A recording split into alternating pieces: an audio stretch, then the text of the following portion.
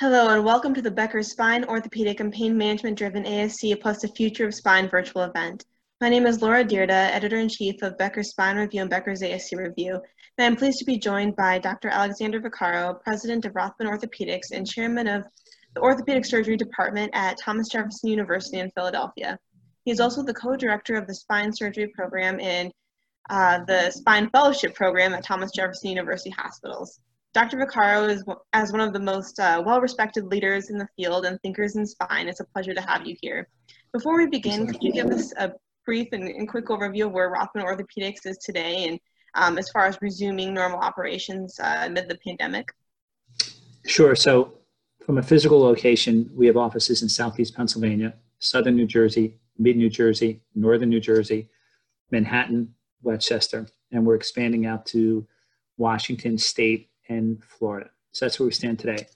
So in the midst of the crisis, I think in the first week of March, when things were looking bad, we as a private practice understood what our revenues were and what our expenses were. So we had to drastically change our business model to preserve capital and cash flow. So we took an aggressive move where we furloughed a large majority of our workforce, and that included physicians, believe it or not. And we did something called restricted duty, which means we allowed people, if they wanted to take call or do certain things, they could do that. We did all that to decrease our capital requirements, and we have now come back. So we're in 3 different states, so we had to abide by what the governor said. So in the state of Pennsylvania, he allowed us to start to go back to work on April 27th. Then we had to wait until May 28th, I think, for New York in Westchester, but New York, Manhattan still said no. And then we had to wait until the first week of June for New Jersey. So we had 3 different governors, 3 different set of rules. And we took this strategy that we were going to bring people back depending on the call volume. So we looked at different metrics. We looked at how many new patient calls, how many consult calls, how many surgical patients would go back to the operating room. And had nothing to do with revenue. It just looked at the volume of patients that came through. And then we had to deal with all the patients that were scheduled that were afraid to come back. People miss that point, but they're seeing it now in medicine. The people we're operating on now are not the people that were scheduled to be operated now. Those people have decided, maybe I'll wait 6 months to a year until there's a vaccine before I come back. So I think we had about 25 to 30% of those patients not come back. So if you look at the numbers as of last week, we're about 73% of where we were pre-COVID. So that's where it is across the country. When I talk to my partners in other fields, they're about 25 to 35% down, which is a big problem because the balance sheet has improved with the markets improving except for today. Whoever watches this, the market just crashed 1,800 points. So the balance sheet has somewhat, in terms of our investments, improved, but our operating revenue is down. And that's a big problem for us going forward as a private practice. We don't have it. We don't have an endowment. We don't have, bond support. So we have to manage cash flow very carefully.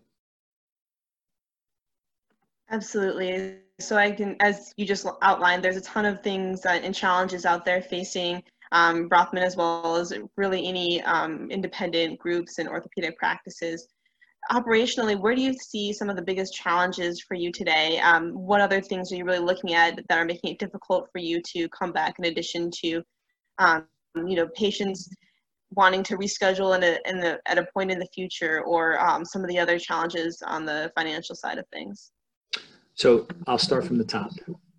The first headache we have is making sure we have an understanding of federal rules and regulations, state rules and regulations, city rules and regulations, institutional rules and regulations, and then our personal Rothman Institute. So everyone has to be aligned in what we need to do.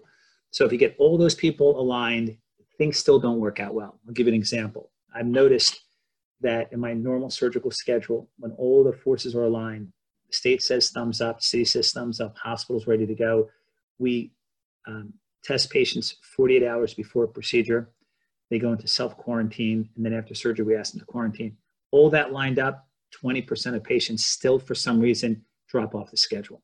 Now, why do they drop off the schedule? Because of the headaches. They drop off the schedule because they got tested positive for the coronavirus, and they didn't see that coming because they were asymptomatic.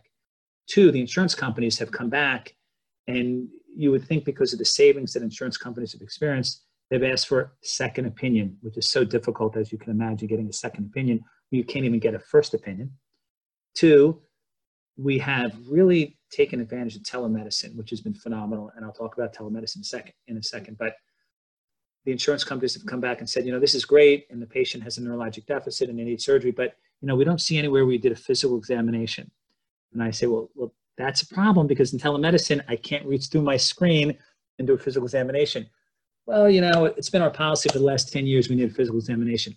So with all those headaches together, 20% of our patients drop up, and I'm not reflecting the anxiety patients have going through it. Now, the nice thing about how we've come together as a hospital, as a group, is that we use all the precautions. So patients sign up for an office visit, they're given the option of a telemedicine, or they're given the option of an in-person. In-person, the waiting rooms have 6 feet spacings. Patients come in, check in, they can give their cell phone number so we can text them when they're needed in the examining room, so they don't sit around, which is a great thing. So the waiting room virtually has hardly anybody in it. We do a full online questionnaire. Have you traveled? Do you have a temperature? Do you feel sick? Have you been exposed to anyone with the virus? And then it's like, they call it the gauntlet. You walk in different facilities, you have to get your forehead temperature taken. You have to stick your finger in a pulse ox. They ask you questions. I mean, literally it's a gauntlet. And then if you pass all those, requirements, then you come in and you see us in the office. It's funny. We connect better face to face. I mean, because it's talk to a patient, examine the patient. But I haven't seen a problem getting people to sign up for surgery over telemedicine. And we've written 2 papers about it also. We looked at patient satisfaction. How satisfied are people? Telemedicine versus no telemedicine. And we came up with some findings. The younger the patient, the more satisfied. So if you're over the age of 50, you're not that satisfied because you didn't grow up in a world where you're on the internet all the time. Under 50, they love it. I mean, an 18-year-old doesn't want to drive into town and wait an hour in someone's waiting room, so they love it. The longer the distance, the more satisfied the patient. And then the last thing is, if there's a series of technical problems, i.e., you ask the person to do the same maneuver and over again because, okay, lift your arm up again. Okay, let's see how strong your arm is. Can you get a carton of milk? Can you lift it up? Drives people crazy. So I'll tell you how we got around that. So the more technical glitches you have with the technology, the less satisfied they are. But with all that said, every week now I've operated on 2 or 3 people that I met for the first time physically in the operating room, which is surprising. So to go on to how do we get around the telemedicine headaches, which I think is perfect. And I'm going to tell you the problems that we're going to face in the future and why we need to overcome those problems. So we've developed a method of filming our residents and fellows doing maneuvers for a physical examination that self-teaches through YouTube how to do the examination. So if you sign up with an office visit, I say, okay, your office visit is tomorrow. I'm seeing you for neck pain and arm pain. So these are what I want you to do. I want you to lift your arm up like that and film yourself. I want you to go like that and film yourself. I want you to move your neck up and down. So, I want you to go get a, bean bag or a thing of coffee. Every nerve has a function. And then I want you to feel your arm, do all that and speak to me as you're doing it. I'll review that before your appointment. So I'll know exactly what your exam is and I'll fine tune it with you on the line. Boom, you've taken out 75% of the headaches of a telemedicine view. And then we've developed a separate kit for more in-depth neurologic examination that has bands and signed filaments. And those are because we do research. So we need to know exactly what a patient's neurologic exam is before they see us. And we could do long track signs and so forth. So that's what we're doing to get around the headaches of telemedicine. Now, I love the 1135 waiver by the federal government. I love it because it says that we don't have to have an actual video image sometimes, because sometimes people can't get their video image to work. So what I do is I pull up all their images on a computer and then I talk to them by the telephone. 2, you can use Facebook, or you could use Android and communicate. You couldn't do that before the federal waiver. And 3, anytime they want to review anything, I can review it with them. And we have all these modules. Now, the headache we have is the insurance companies haven't agreed to maintain this type of work model in the future, but we need it. I'll give you an example. I'm in private practice, but we have an academic model. I spend 1 day a week traveling for meetings. That's 1 day away from clinical contact. If I could do telemedicine when I'm sitting in my hotel room about to give my 1 hour speech and then waste 36 hours on a trip, I could see 10 people over telemedicine and be productive and be in contact with my patients. And I never have a day off if I don't want to, except if I'm on vacation. It's phenomenal. I could travel in a car for 5 hours and do telemedicine as my wife drives if she wants to drive, and she loves to drive. So I just love the concept of it, and people love it. I mean, I love it. I mean, I never go to the doctors, but if I have the option of doing telemedicine, reviewing my labs, reviewing my x-rays, looking, because you want to look face to face right in the eyes of the physician. And when they tell you how you're doing, you could always see if you're not doing well by their expression. I want to be able to look at the doctor's expression and see it. And plus they get to know me.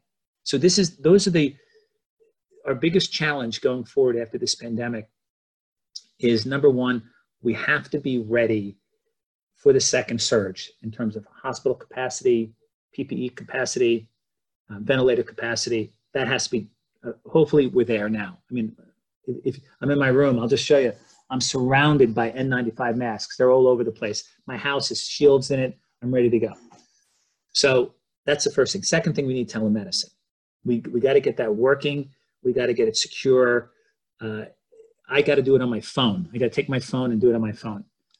And then the third is just people understanding that we're going to get through it. Like, I don't have fear anymore. I never stopped operating. I was always doing urgent and emergent cases. I was really nervous because I was reading reports out of Italy where orthopedic surgeons were dying, breathing in the plume of a bovie smoke. Now, of course, that turned out not to be the case, but that's what they were publishing. So I was kind of freaking out like everyone else is. But I think I'm much more calm and much more relaxed now. And patients are too. And that's where we're at 73%. So was that a long answer to a short question? Oh, that's fantastic. I think it covers all the bases, so it's really helpful for us to know and think about. And I know that the next thing I was wondering about is what you think the spine field in particular will look like, 1 year from now, 5 years from now. Obviously, you just walked through telemedicine, more of the protective gear and those kinds of things. But is there anything else that you see as being really pivoting towards in the spine field in particular?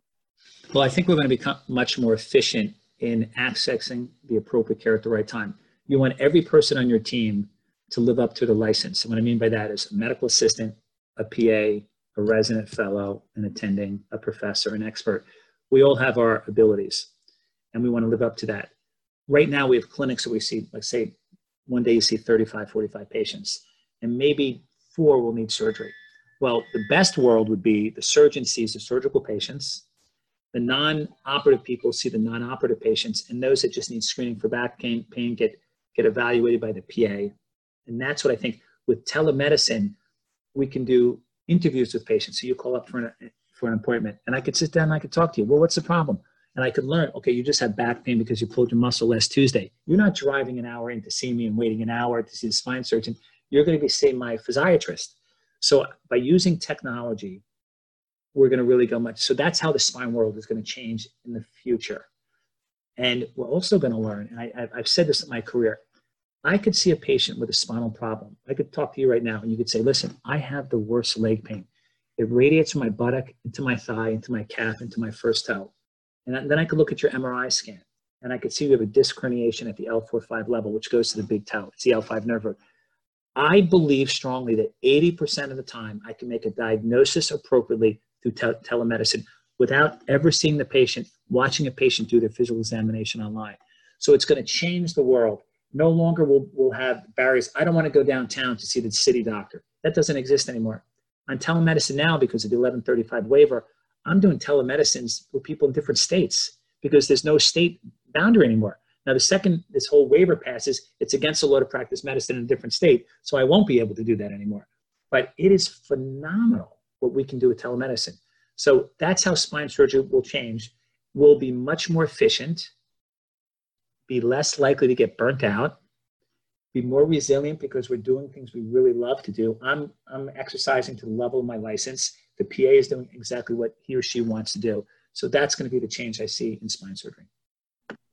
That's fascinating. Thank you for sharing all that with us. Now I wanted to ask you a question about value-based care. I know Rothman has been on the forefront of pioneering many things or aspects of value-based care, whether it's looking at some bundle payments or data-driven decision-making. So I was wondering, what your thoughts are on how the pandemic could affect those efforts and where you see them headed in the future. So we go through stages. So we were in bundle payments for the last 10 years, and we did great. We had shared savings with the insurance company, with the hospital, and us. What happens is the rules change every year. The better you get, the more difficult it gets to save money, as you know. So we're now bottomed out. So in the federal government and a lot of their value-based systems, we're actually dropping out a lot of them because we can't get any more efficient. We can get a hip fracture to the operating room within 24 hours, and we can get them out of the hospital to a rehab or a home within 1 to 2 days. We've done everything. So now what do you do? Now you have to make it better than that, and you can't make it better than that. So we've looked at everything that we could sort of squeeze out any inefficiencies.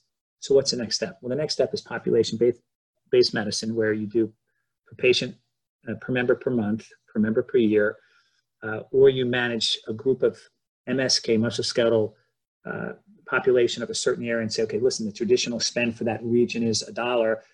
We're going to now do that for 80 cents on a dollar because we're getting together with the radiologist. We're going to decrease unnecessary imaging. We're going to get together with the hospital. We're going to make sure these patients leave the hospital in an appropriate amount of time. So those are the big pictures. The low-hanging fruit now is with the technology, with telemedicine. As long as all the players are aligned and they say, listen, this telemedicine, you're delivering the same amount of care, the same value of care to a patient, so we're going to now share the savings. If they do that, that's a big win for value-based healthcare. If they do what I think they may do, where they say, listen, we paid you $1 to see the patient in the office. Now that patient's not coming down to see you. The patient's not getting in the car. The patient's not making an effort. And remember, how did insurance companies in the past decrease spend? Well, they make it more difficult for people to access care, such as a copay. If everything's free, the theory is people will overuse healthcare. Now, telemedicine, I could see the insurance company saying, wow, it's so easy. Maybe they'll make an appointment every day and increase the cost of care. So we have to be aligned with the insurance company. Say, no, for the right care at the right time for the right person, but pay us or share the value to the healthcare providers. If they come back and they cut that value in half or 75%, then what's going to happen? Physicians aren't going to use telemedicine, and we're going to lose our opportunity for value-based care. So as long as we're aligned and no one over leverages their position, we can continue to decrease the spend for healthcare. Absolutely. It'll be so interesting to see what happens over the next, 3 to 6 months or so, especially. What percentage of chance do you think it is that, the doctors and insurance companies will be able to align and really make this happen and productive for people? I'm giving it a 25% success rate, and I'll tell you why. Now I'm noticing, now that people are seeing us in the office, I love telehealth. I'm noticing that the patients are coming in more because they probably want to be seen by us. But the insurance companies haven't backed down at all. So what we need to do is we need to have a national referendum. We need it at the federal level first. We need the federal government to say, this has really worked well, and we want to keep it. So we're going to relax some of the HIPAA requirements, still protect privacy, but some of the mundane rules, such as you have to be in a physical location separate from your home. You have to go to a place that has a medical care provider there. That's ridiculous. That doesn't make any sense to me. So get rid of all those crazy rules that exist. Get the state governments to also say, listen, we'll allow you to give this type of advice over state lines, but not this type of advice. Once that goes, we can kill it. But remember, we need the insurance companies, we need the federal government, we need the state government. And then institutions, hospitals are going to say, okay, guys, we're doing it. Oh, but we only get reimbursed 27% of what we got reimbursed before for inpatient. So guess what? We want you to see people in person. See how that works? So we've got a lot of moving parts. I'm going to give it a 25% success rate until we really pound on all the different players to get where we have to go. Fantastic. That's great insight. My next question here briefly is, when you're looking at the technology side of things, what do you think will be essential in spine going forward? What technology do you think will be deemed essential and continue to thrive? Okay, so I have different answers to that. So let's talk about technology first. I think that we talked about telemedicine. I think we need to have functional monitors. If you take your cell phone, it has a gyroscope in it. We can now use the cell phone, and people carry their cell phone 11 to 13 hours a day. I can follow the function of my patient after spine surgery to see if they're doing well. If their function drops off, I get an SMS text that tells me there's a problem. I need to see that patient sooner. I need to be able to communicate with patients through the cell phone or whatever they want to use. So that type of, remote monitoring is so key in the future for spine surgery. Telemedicine is key. And in the operating rooms, technology is where it's at. We're entering into the age of navigational robotics. So what's the barrier there? And I use robotics all the time. The cost is too expensive. So we have to bring that cost down, and we have to streamline it. We have to get rid of the requisite preoperative CAT scans, which cause radiation. Radiation's a bad word nowadays. We've got to get away. We have to be able to download MRIs to correlate, to register with the patient. So I think once we get image guidance better, we can now really, really exercise the value proposition of minimally invasive surgery, because we have image guidance, and we can really go places, and the companies are moving in that direction. So remote monitoring, telemedicine, navigational robotics, that is the future of technology in spine surgery. Amazing. Yeah, I think, right on track, and so many, such interesting things to think about and capabilities we'll have in the future. My last question here is, I was wondering if you could talk a little bit about where Rothman is going in the future. I know, before the pandemic hit, there were so many, so much growth that you had talked about in terms of, as you mentioned, expanding to Florida, New York, and all these different areas. So I was wondering, where you see really the next big opportunities to go, and how, the pandemic might have impacted your initial plans, or if you're going forward as you had planned before the pandemic. Sure. You would imagine this pandemic would have shut everyone down. And if you see where things are going, people moving away from private practice, they're going to a hospital-based practice, they're joining large multi-specialty groups, they're joining university practices. So we saw that private equity took a bad hit because there's a certain amount of leverage on the capital markets. They pay a doctor a lot of money, he joins in, but he's got to be productive and there's got to be a return. Well, the pandemic knocked that out. So I think the future is going to be partnerships with big hospital systems, academic centers, or insurance companies. I think that so you're going to see partnerships rather than equity buyouts. And they may be designed in a similar way, but a little bit different. We plan in the Rothman Institute to continue our expansion. When everything collapsed, we continued to grow and to talk because we have a platform that we believe in, a platform on value-based healthcare, on how to deliver efficient care to the population of patients with orthopedic ailments. And we think that's the right model, and we're disciplined at it. And the most important thing is we keep on making mistakes and exercising that business philosophy, and we learn from our mistakes and we make it better. So it's not like we had this genius moment where we said, aha, we know the future of medicine. No, we said, well, this sounds like the right thing to do at the right time.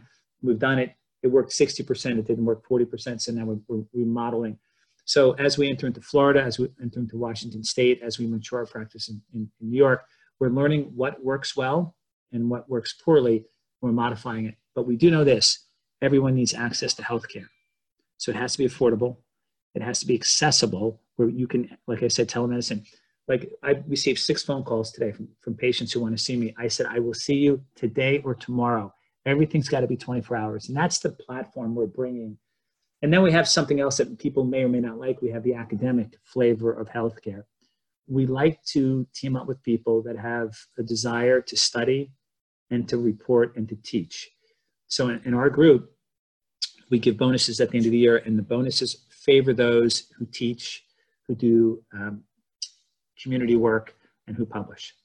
And if you're not into that, then the Rothman Institute would not be the right place to join, because you still do well, but you do really well if you teach, do community service, and if you publish. Got it. Yeah, I think that makes a lot of sense, and really important to keep all of that stuff into perspective. And I know, Rothman's mission has always been served it well, and really been a great place for many surgeons. So, thank you so much for joining us today, Dr. Vaccaro. I really appreciate it. It's been a fantastic conversation, and look forward to connecting with you again in the future.